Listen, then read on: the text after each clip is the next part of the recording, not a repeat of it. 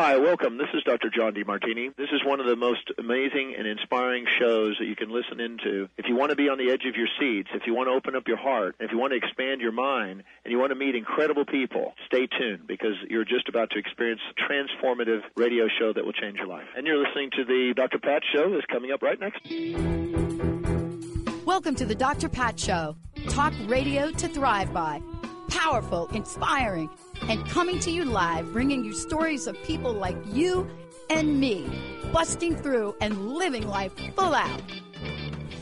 Get ready to dare to wonder what your life would be like if you knew you could not fail. Hey, everybody, welcome. It's so great to have all of you tune us in and turn us on. I know we're all coming off of what? The People's Choice Awards, the 2021 People's Choice Awards. And Benny, I just want to give you a shout out. Just when you think the crust busting award that we gave Christina Aguilera, how many gazillion years ago, that thing I had to pull out and dust that thing off. Well, if it was a gazillion years ago, I would expect that too. Oh my gosh. And so for those of you out there, yes, I live in 1 foot in the pop culture world and 1 foot in the world that nobody can describe. That's what I love about myself. But I must give a shout out to one of my favorites. Thank you, Black Widow. Jessica is so happy because who dressed up as Black Widow for Halloween? Thank you, Scarlett Johansson, for standing up for yourself. But more importantly, thank you all for such immense gratitude in everything you do. And my very special guest today, you know what I'm grateful for, Benny? Gail Tour. I met Gail Tour 18 years ago when this was all happening. And I was so ignorant about how any of this was supposed to work. All I knew was myself and Deepak Chopra, we were in Plainfield, New Jersey at the same time when we were about the same age. And somehow in my mind, I just thought it'd be great to interview the guy. And Gail Tour was one of the first people I met that never questioned what this message was about, what the conversation we're about to have with Peter Coyote is about, what it means to bring such amazing people, thought leaders, people that are in the world, people that are right out there in front, really speaking from their hearts, really sharing from their minds. You know, the expression is game changer. The expression has to do with how we step out in the world. Now there's a new expression as an influencer. But what I love is having conversations like I'm about to have with Peter. He's a fabulous book, The Lone Ranger and Tonto Meet Buddha. This is how I envision meeting Buddha. Peter, if you don't know who he is, award-winning actor, director, just Emmy winner, was in one of my all-time favorite films with one of my favorite friends, Dee Wallace, but he is so much more. And today we're going to find out how you get to live the life that he's lived, how you get to find out, one, that you have a mask. What does it mean to take it off? And when you do, can you really allow yourself to feel liberated? Today's book, his message, his work, you know, what he's bringing forward now is so needed in the world. And I got to tell you, I'm honored to have him on the show. Peter, it's great to have you. Good to have you on the show. Thank you so much. It's so nice to be here. I got to ask you, this is a question I've been asking people for a long time. And it stems from the fact that I was very depressed when I dialed that wrong phone number. But I read how successful you are. I read a little bit about what your journey may have been like. I fill in the blanks myself, of course, with imagination. But I would love to know, especially in the context of this book, what challenges, what obstacles did you have to overcome to bring you to this very moment? Well, to reach this very moment, I had to be very lucky because I did about everything I could do to destroy myself. But so I had a troublesome childhood. Lots of people do. I had a very violent and dangerous father. a mother who was so clinically depressed, she had a nervous breakdown, that I was basically raised by a Black family for 11 years. I didn't really get close to my white mom until I was in my 30s. And I was kind of scarred by growing up in a house with a deeply unhappy woman. I kept trying to reach through the fog and make her laugh or make her pay attention to me, and she was suffering a great deal. So, and then I had difficulties with violence and anger at my dad's hands. So I spent 10 years a heroin addict and living in the counterculture and pursuing every vision of, freedom that I could imagine. And then when I was about 35, the counterculture had ended. Turned out I was the single father of a daughter whose mother had run away. And I had responsibilities. And I sort of saw that I was really a prisoner of my own mind. I had had 3 girlfriends at the same time. I had taken all the drugs. I had not had a job since I graduated from college. And that was not freedom. I didn't really understand what freedom was. So I had somebody die that I got high with. I woke up and there was a dead guy across the table. We'd gotten high. And I realized if that was me, my daughter would wind up in the state. And it just scared me to death. And I called a doctor and I got enough Dolafine to get over the sickness and to quit heroin. And I interviewed about 6 psychotherapists until I found somebody I wanted to be like. I worked with him for 2 years. He died. I started all over with another guy. But through all this time, I kept meditating and kept practicing Buddhism. And so this book today is actually a way of my learning how to express Buddhism in an American sense. The problem with Zen is that we always think about it as Japanese. And in every culture that Buddhism went to, starting in India, it came out of a Hindu culture. So it had to wrap itself in gift wrapping that the Hindus understood, or they wouldn't listen. They wouldn't accept it.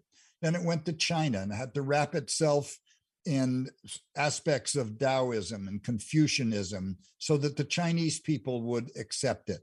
Then it went to Japan, did the same thing, went to Tibet, did the same thing.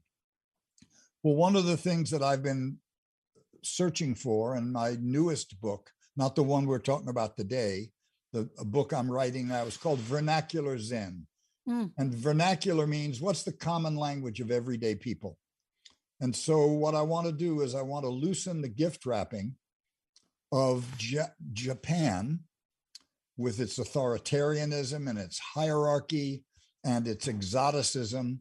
And I want to talk about and expose the gift in ways that average Americans are going to understand, who are never going to shave their heads. They're never going to wear robes. And so The Lone Ranger and Tonto is 2 books in one. Do you want me to leave you space to ask another question? Is it too long an answer? No, I want you to rock on. Okay. I am like totally in your zone right now. Okay. And and I'm holding back because honestly, we could be a brother and sister by a different mother and brother or something. Our stories are not exact, but boy, did I feel your pain in some of that. Well, we're all human beings.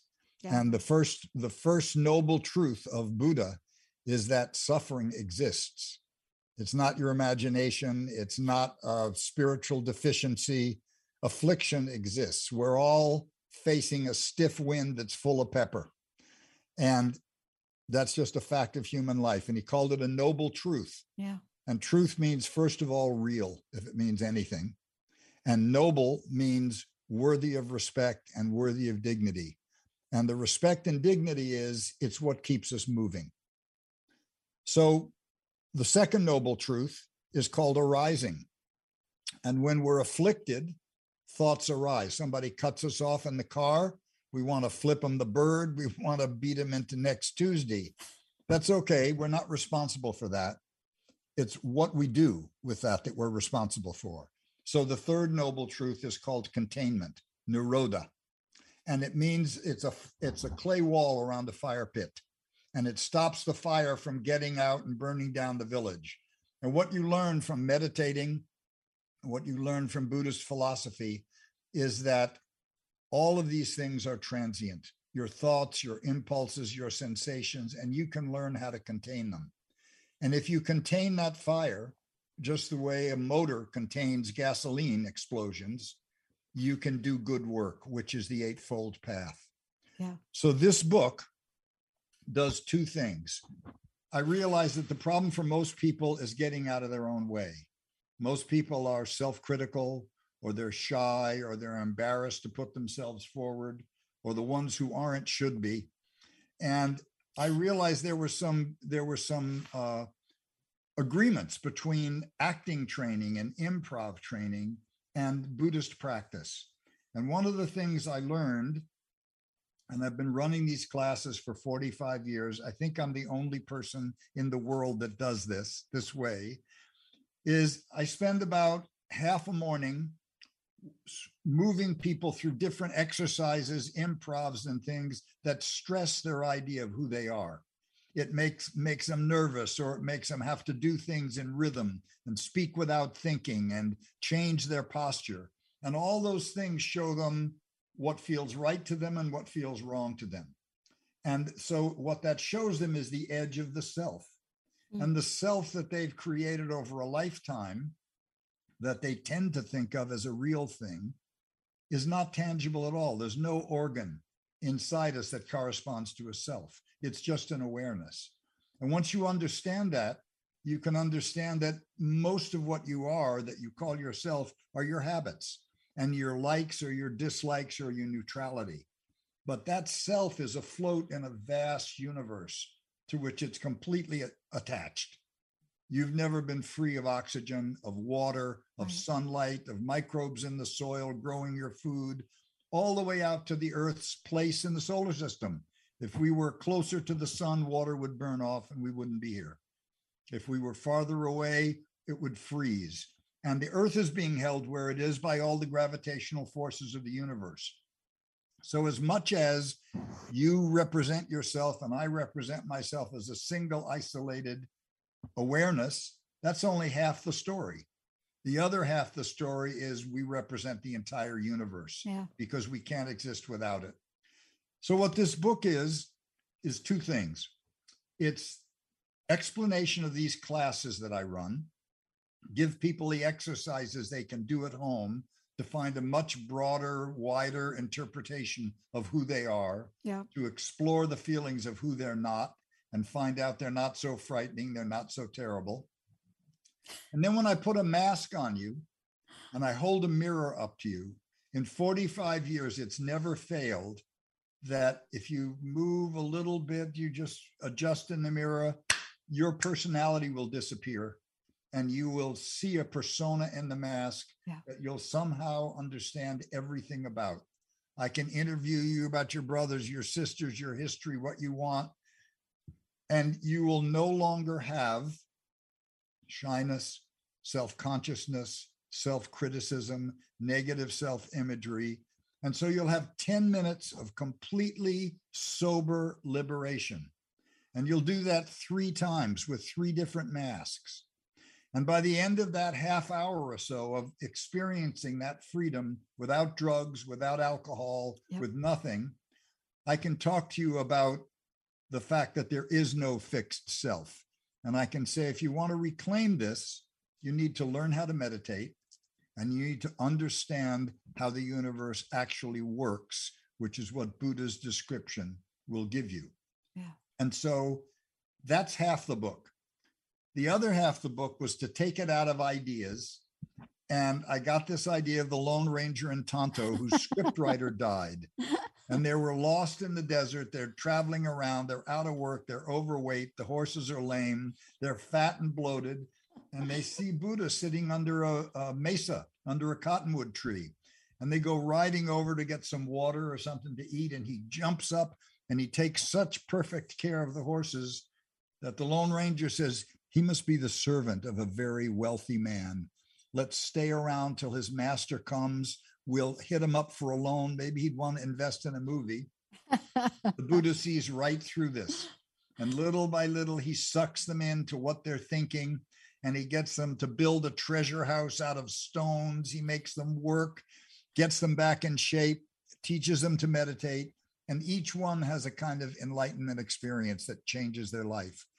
And so I did that to show in a kind of lighthearted and comedic way how the Lone Ranger plays a kind of entitled white guy from the 1950s, with all on of the white horse, right?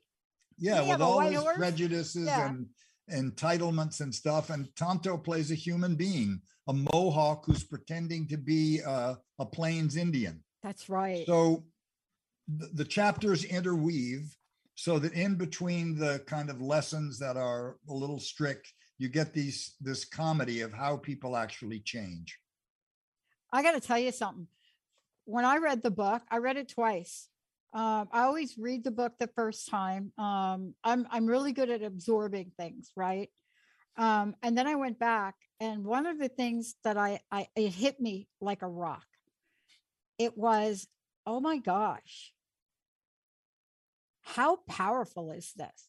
And I thought to myself, Jessica, myself, and Linda, the three amigos, as we've been called, I thought, what if we were to explore this?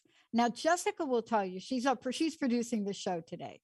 She is the genius behind all of our technology, everything that works right, and our future. She will tell you, if you came into my house today, you would find more masks in this small space.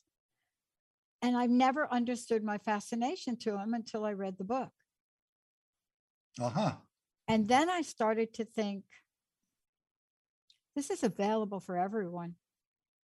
There's not many people teaching it is the problem. Well, that's what I'm asking you. I hope you plan to get out there and do something with this. I actually do. I'm hoping that the book is going to make people, what I need people to do. I can only do this to about 14 people at a time. Okay. In person though, right? Or do you say what? In person? In person, yeah. Yes, of course. I've done it online in Zoom. It's not quite as effective, but it's pretty good. It's an 85 or 90%.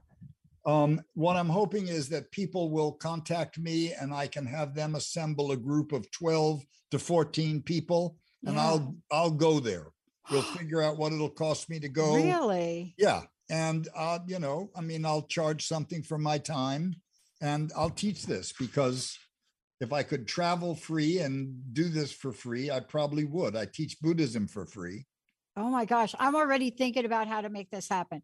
Okay. Because believe me, Jessica's listening now. So Jessica's worst nightmare, she shared this with someone that's joining our network, is whenever I walk in and I say, oh my God, I had a great idea. I had a great dream last night. So she's actually hearing this, because let me tell you why I think this is important from my perspective, Peter. And you did such a beautiful job summarizing it. I couldn't have done that way.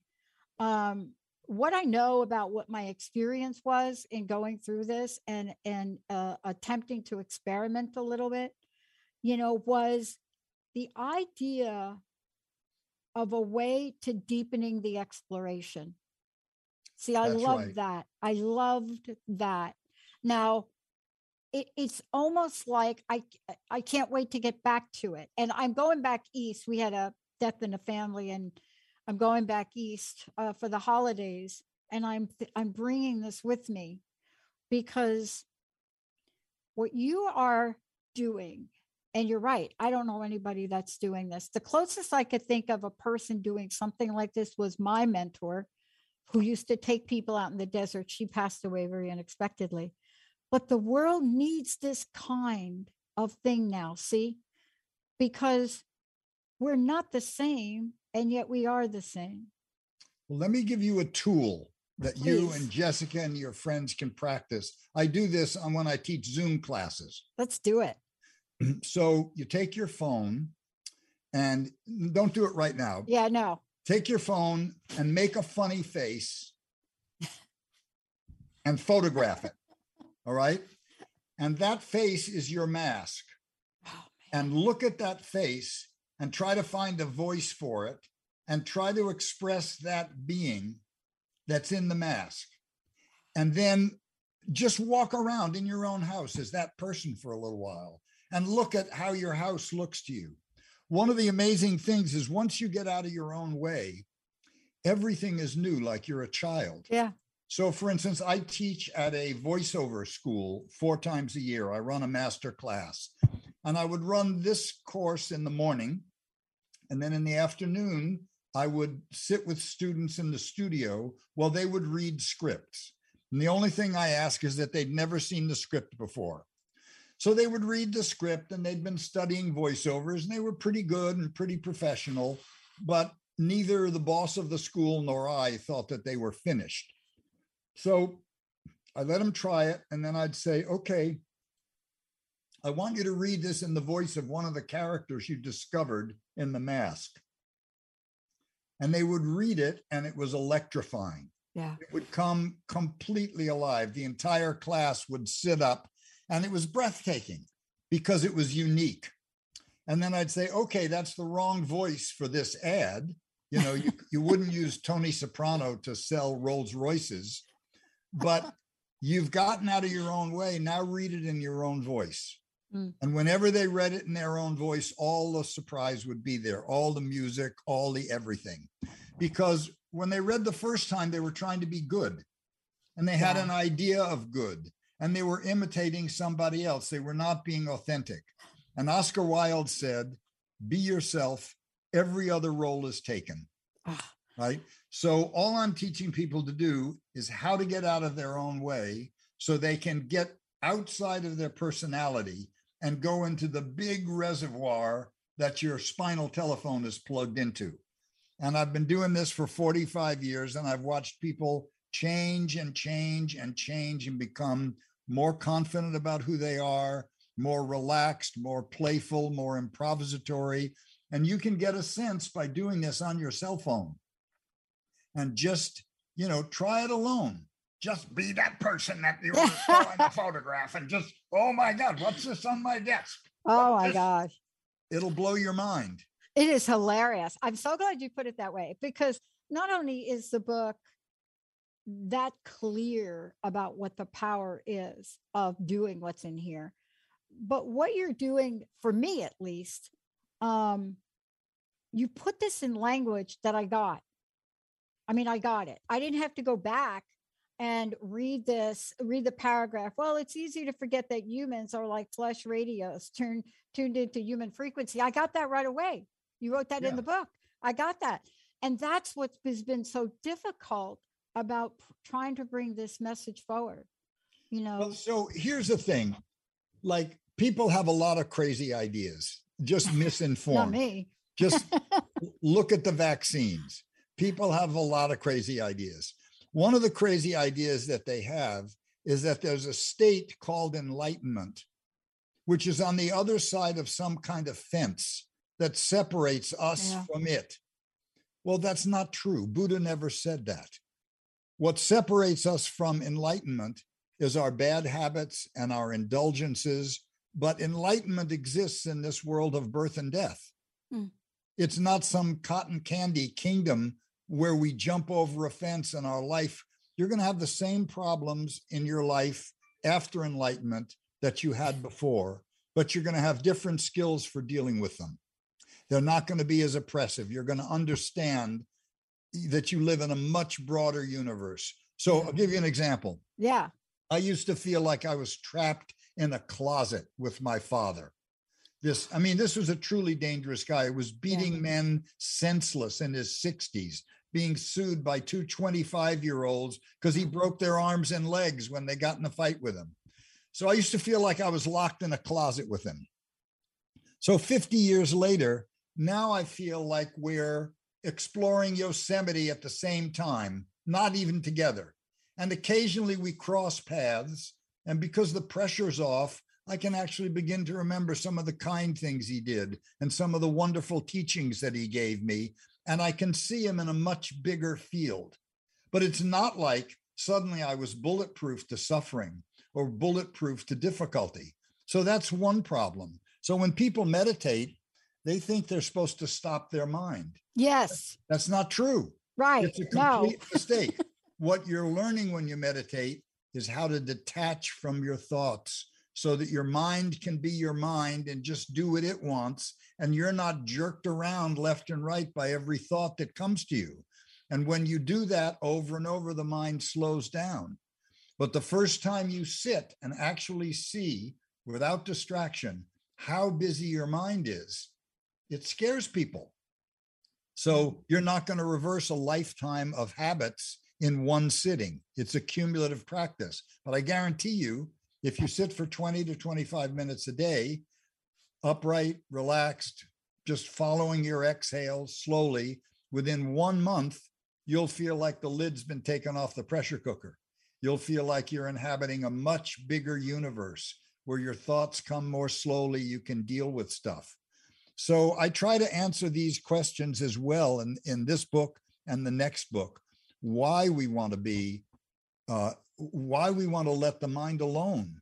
Yeah. The mind is our connection to the wisdom of the universe. I want to talk with you about that when we come back from break, because see what you just mentioned, right? If you all listening to the show, if you're just tuning in, and by the way, Olivia and Jessica are showing pictures of the book as we speak. It's right here. And Peter, let's just take a minute. One, you got all of us thinking, how are we going to get Peter here? And so we're going to be working on that. But how do we find out about the book? How do people find out about you? How did they get the book? Because this book, for me, when I think about this and I hear all my friends and listeners call me an email and they talk about, let me just put it in my words, real stuckness. When I'm reading this book, and there was one thing in particular, I went back and I read again, and I said, oh, that's got to be for me. This is a way, in my language, to literally eradicate that. And what I mean by that is our stuckness, or at least mine in my life, has come from fear-based thoughts.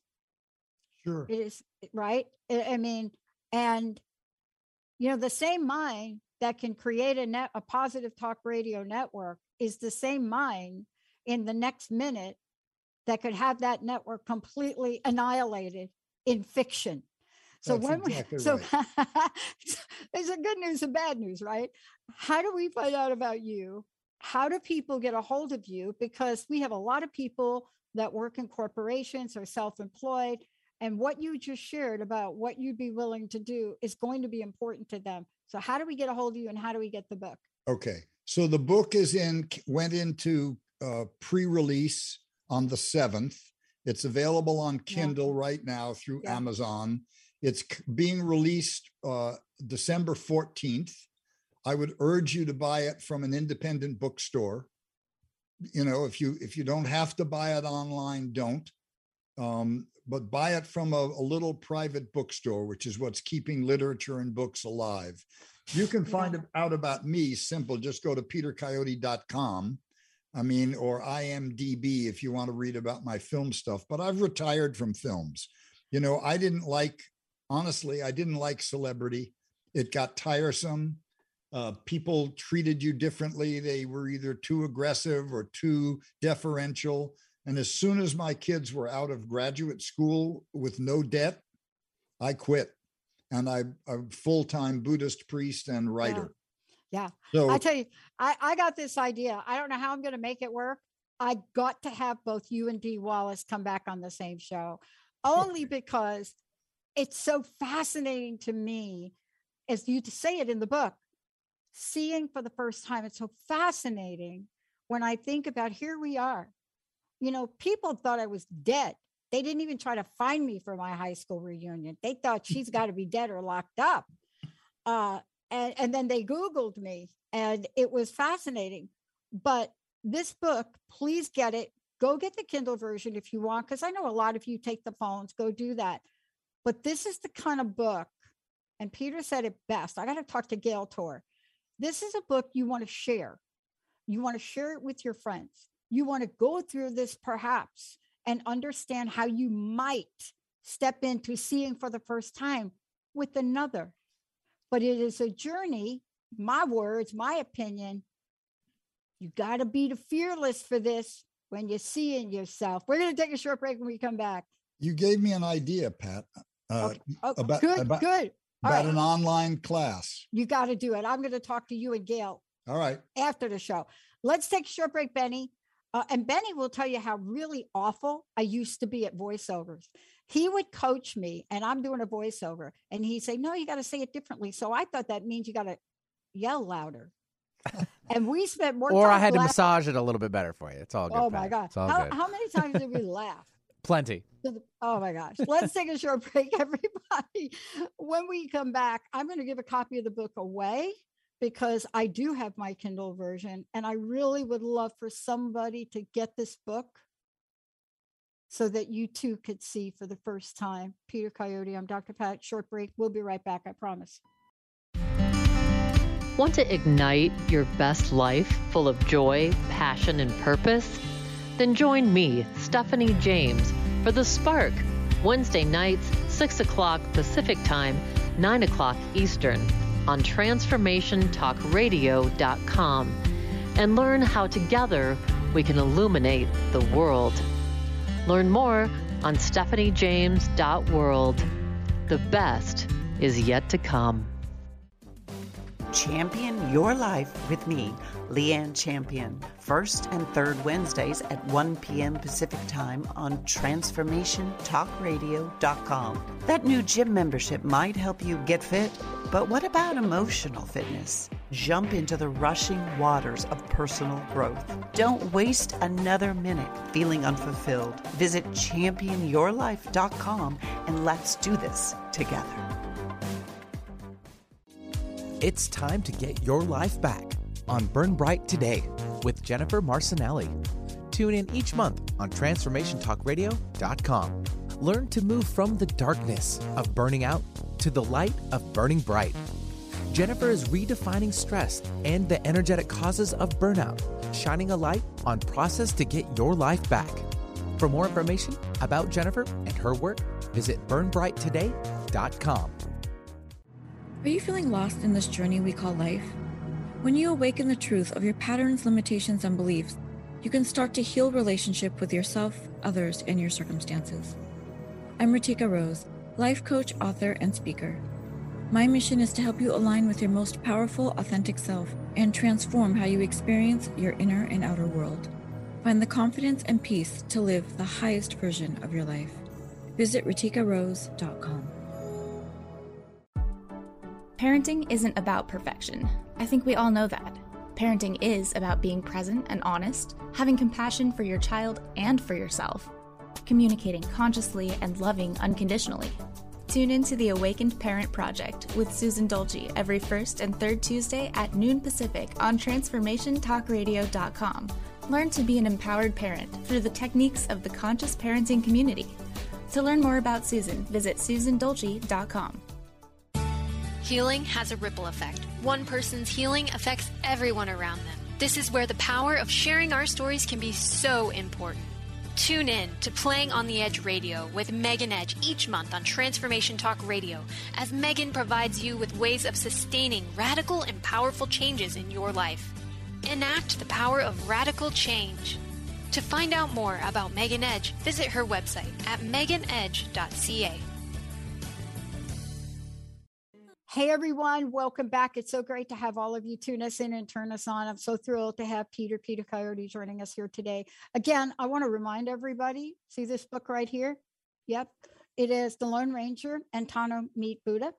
It is available or will be available. Please go to your local bookstore if you can. But Peter, you just shared that the audio version is going to be available. And if people want to contact you directly, if they want to bring you into their company or their cities, you said you have a way for them to do that. Yeah, too. I do. And I'll give you that email. Yeah. It's SF, like San Francisco, Zen, Z-E-N, Coyote at gmail.com. sfzencoyote@gmail.com. Okay. And so I teach love it. this. I'm available. I can only do classes of about 12 to 14. But That's I'll tell good. you what has to be done to make them happen. And I've also done it online, but it's not quite as effective. I did it all during the pandemic, but it's much better to be in a room together. Oh my gosh, it is. It is so much better. There's nuances and the movement of energy, right? Yeah. There's something about, I mean, this is great, but there's something about being in the presence of the energy that is so important. Look, there's so much I could ask you about. I'm excited for your book that's coming out. Go ahead, ask.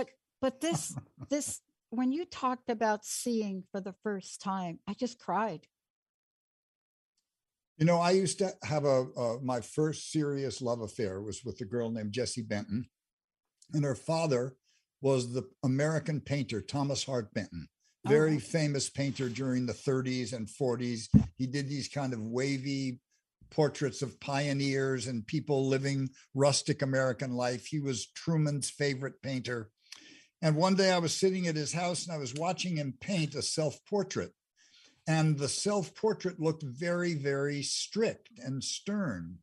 And I said, Tom, why do you look so serious and stern?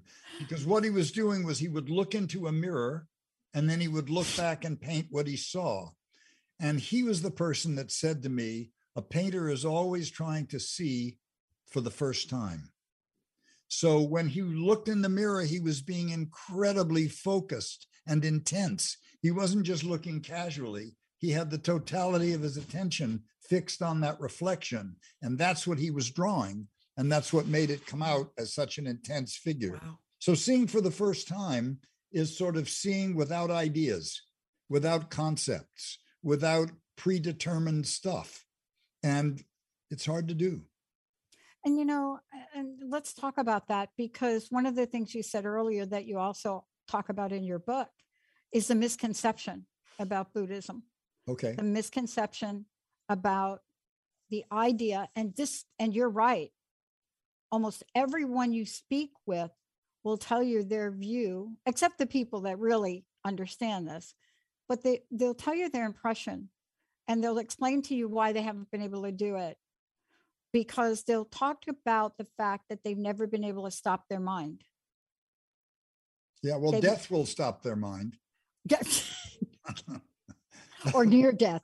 Yeah, that'll take care of it. And I would always ask, who told you to stop your mind? Exactly. And isn't that the question, where we get things from and how we process them? But I want to ask you this question. What do you think Buddha's thinking right now about us? Buddha's thinking what I'm thinking. There's no difference between me and Buddha or you and Buddha. Buddha said that we're all enlightened and we have these things that are in the way. Sorry, that's my phone. Just a minute. Sorry about that. That's all right. So, you know, when I'm what's called a transmitted teacher, which means that after I was ordained as a priest, about 5 years after that, my teacher transmitted his authority to me. And he gave me the authority to ordain my own lineage of priests. And it's a sign of like deep, deep intimacy between the teacher and the pupil. They used to say, your eyebrows have tangled with Buddha's eyebrows. So I'm not saying that I'm as pure as the Buddha was, but my basic essence, your basic essence, is enlightened. It's the pregnant energy of the universe that's always becoming forms. Mm-hmm. Here's an image to think about. Okay. Imagine you were standing on a cliff and looking at a really choppy little ocean, not long rollers, but millions of little tiny wavelets. Each of those wavelets could be a human life. Each of those wavelets could be any named thing in the universe. They rise up out of the formlessness of the ocean. They assume a shape for a while. In human beings, we call that living. Mm. Then they settle back into the ocean. In human beings, we call that dead. But what those little waves forget, and what we forget, is that they've never, for one instant, not been part of the ocean. The ocean pushes them up as little waves. They fall back. It goes over and over and over again. The little wave is not a repetition of another wave. It's a new entity. And so in the same way that water and steam and water and ice are the same things, we are the same thing as the essential energy of the universe.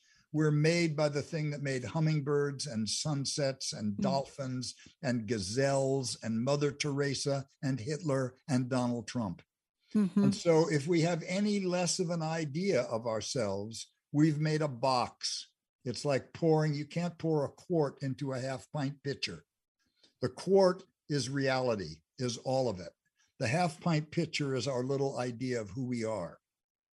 So one of the things that meditating does is it relaxes the boundaries of the self. It lets it soften. It lets us actually sometimes step outside of it for a while, because the self only has three options. We either like what we see, we don't like what we see, or we're neutral about it. But reality is infinite options. Every contradiction is contained within the big picture. And if we don't know that we're part of that, then we don't know that we are as dangerous as Hitler or Donald Trump or whoever your guy is, because we're humans. And as humans, anything that any human can do could come through us. And if we think we're the good guys, it means we've cut our shadow side away. And so we put it on other people. We say, oh, it's the Iraqis. Oh, it's the Afghans. Oh, it's this ones, that ones, the Chinese, the Russians. If we don't know that we are fully human, we don't know how dangerous we are, and we don't know how careful we have to be. And so mindfulness, you hear people talk about it a lot. It's not just a process that you can train employees to make better widgets. The point of mindfulness is to monitor what you're thinking and feeling so that negative stuff doesn't get past your teeth or doesn't get into your behavior and your muscles. That's why we're mindful. Yeah. You know, I was thinking about what I would ask you, what I would talk with you about. And of course, there's so much in the book, but there's also something, a nuance, something powerful. Once upon a time, you were in a little TV show, which actually was a big TV show that I would watch endlessly. Now, back then, I never thought in a million years I would ever meet you, ever. But your performance in that show, even as a young child, for me, I never forgot. And I never forgot the many faces of humanity. And there was one scene from that television show. What was the show? Twilight Zone. It was, I don't even know the year. I was only in one episode, I think. We're in one episode. But it was a powerful one, right? And I can remember the feeling, and I got this reading your book. It was so interesting because I'd not thought about that like in decades. And I'm reading your book, and I just got that feeling that I got when I watched that one episode you were in, and the trapped nature of it, the trapped nature of what that episode was about. And for those of you out there, I'm not going to tell you the whole thing. Go ahead and Google it. You could go Google Peter Coyote, Twilight Zone, and you'll see exactly what I'm talking about. But see, I think what you're describing for so many people, Peter, is this trapped nature. Well, we are trapped in, you know, if you think that the self is an organ that's somehow in your body or in your mind or some little place, you're trapped. Yeah. Because that idea is always smaller than reality. You know, it's true that we have a limited form and that we're not going to be in this form forever, but that self is actually just an awareness. And the good news about that is that most of the things you don't like about yourself that you'd like to change are habits. And with a little bit of discipline and a little bit of regularity, you can build new habits. It's not like you were cast and the casting had a flaw in it. That's why people who have a firm idea of themselves, who say, I know who I am.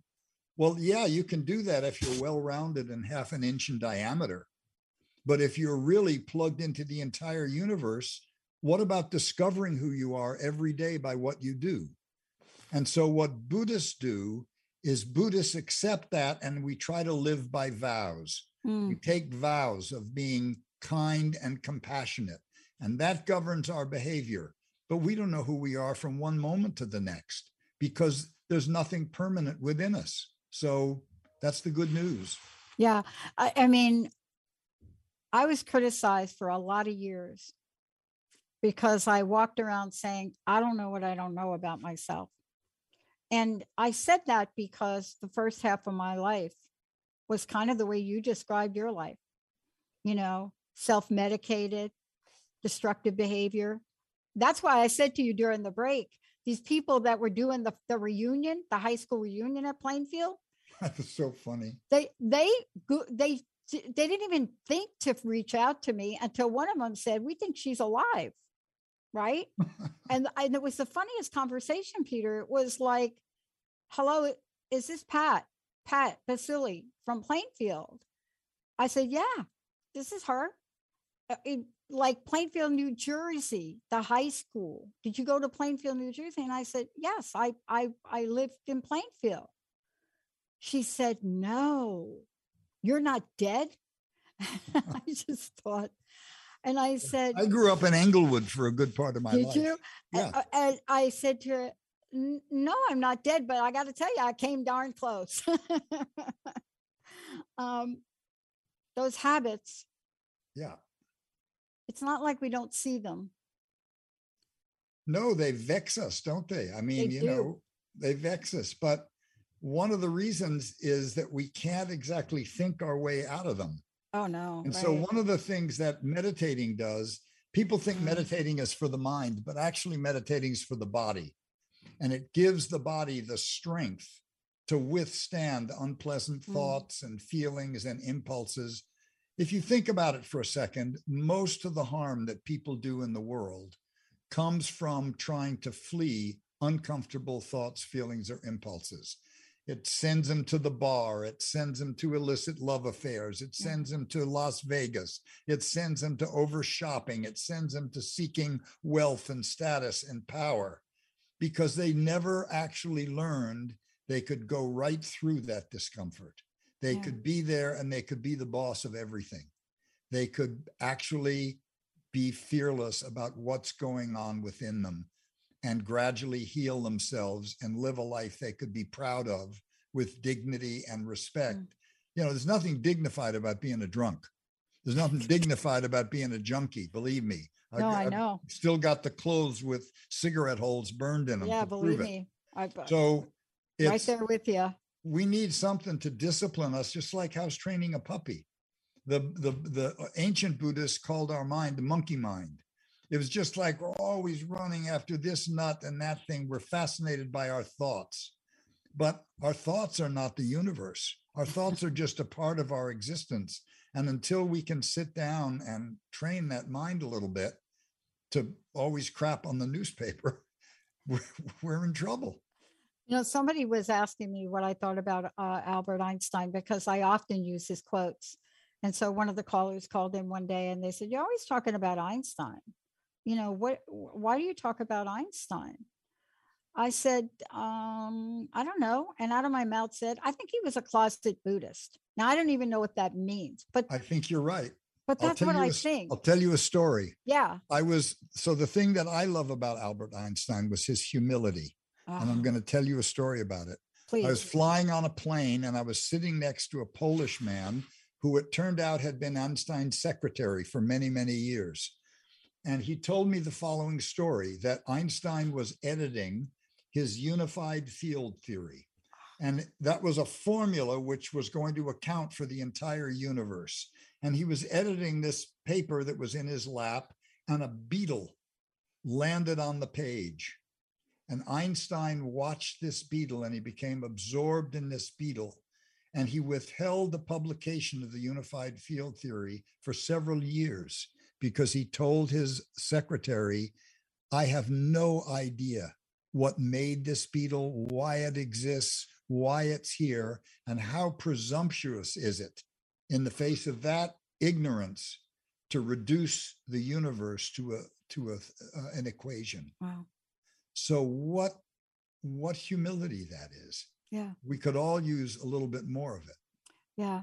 And, you know, part of this too, I was really touched by that part of your book, because even though I don't think it's spelled out quite in that way, when I think about the transformation that happens as we go through and we read and we actually do some of this, I find for myself, it would be extremely difficult to truly show up as me and do exactly what you said. Would it be unseemly if I gave you the name of my 2 prior books, because they tell please. I was just going to ask you. I have them here, but I was just going to ask you because this is a great time for people to get these books and give them as gifts. And I was going to ask you, let's tell people what the books are. Okay. How do we get this one? All right. Then I would love to know your personal message. This hour went so quickly. Okay, Yeah, please tell people. My first book was called Sleeping Where I Fall. And it was the whole story of leaving an upper middle class Jewish life and going 10 years into the radical edges of the counterculture, and what it actually looked like, hard but fair, the good and the bad, not that it was all wonderful and all great, and not that it was all a disaster. The second book is called The Rain Man's Third Cure. Yeah. And it begins with the understanding that I needed wisdom in my life. And it's a book about mentors and teachers, all the men and women that really turned me around and changed my life. And both books have been recognized. The first one won a Pushcart Prize. Yeah. The second one was in the top 5 creative nonfiction in 2015. I'm proud of both those books. They're still in print.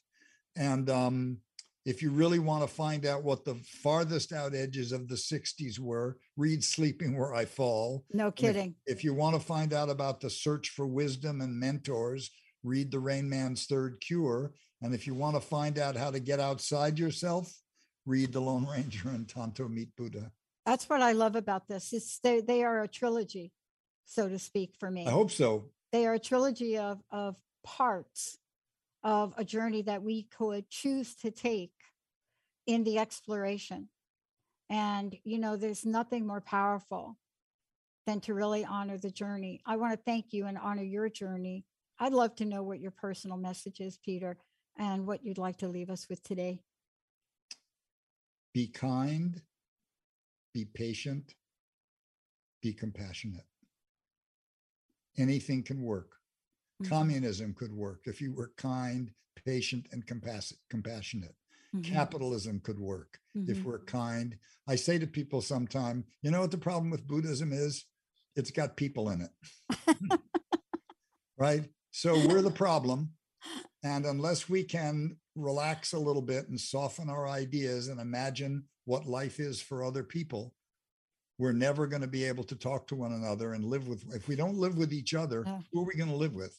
No, that's right. I'd say practice kindness, practice compassion, and practice patience. Yeah. One of my mentors, Sidonia, used to say to me, listen, little girl, one thing you should get straight. You got to get on with living with people, because honestly, nobody's going to give you your own planet. Yeah, exactly right. Peter, thank you so much. Thank you so much, Pat. I hope you'll come back.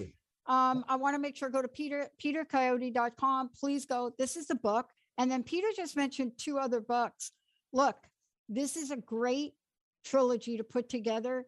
This is going to be wonderful to be able to gift somebody to pay it forward.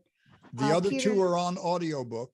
You can find them all. Everything. You can find them all on Amazon, but I prefer that you buy them from small independent bookstores. I know, we still try to do that. But Peter Coyote, I'm Dr. Pat. Gail Tour, thank you, Gail. Thank you. And Thanks, we Pat. will be talking to all of you all about how we can make this event with Peter happen. Let's take a short break, everybody. We'll be right back.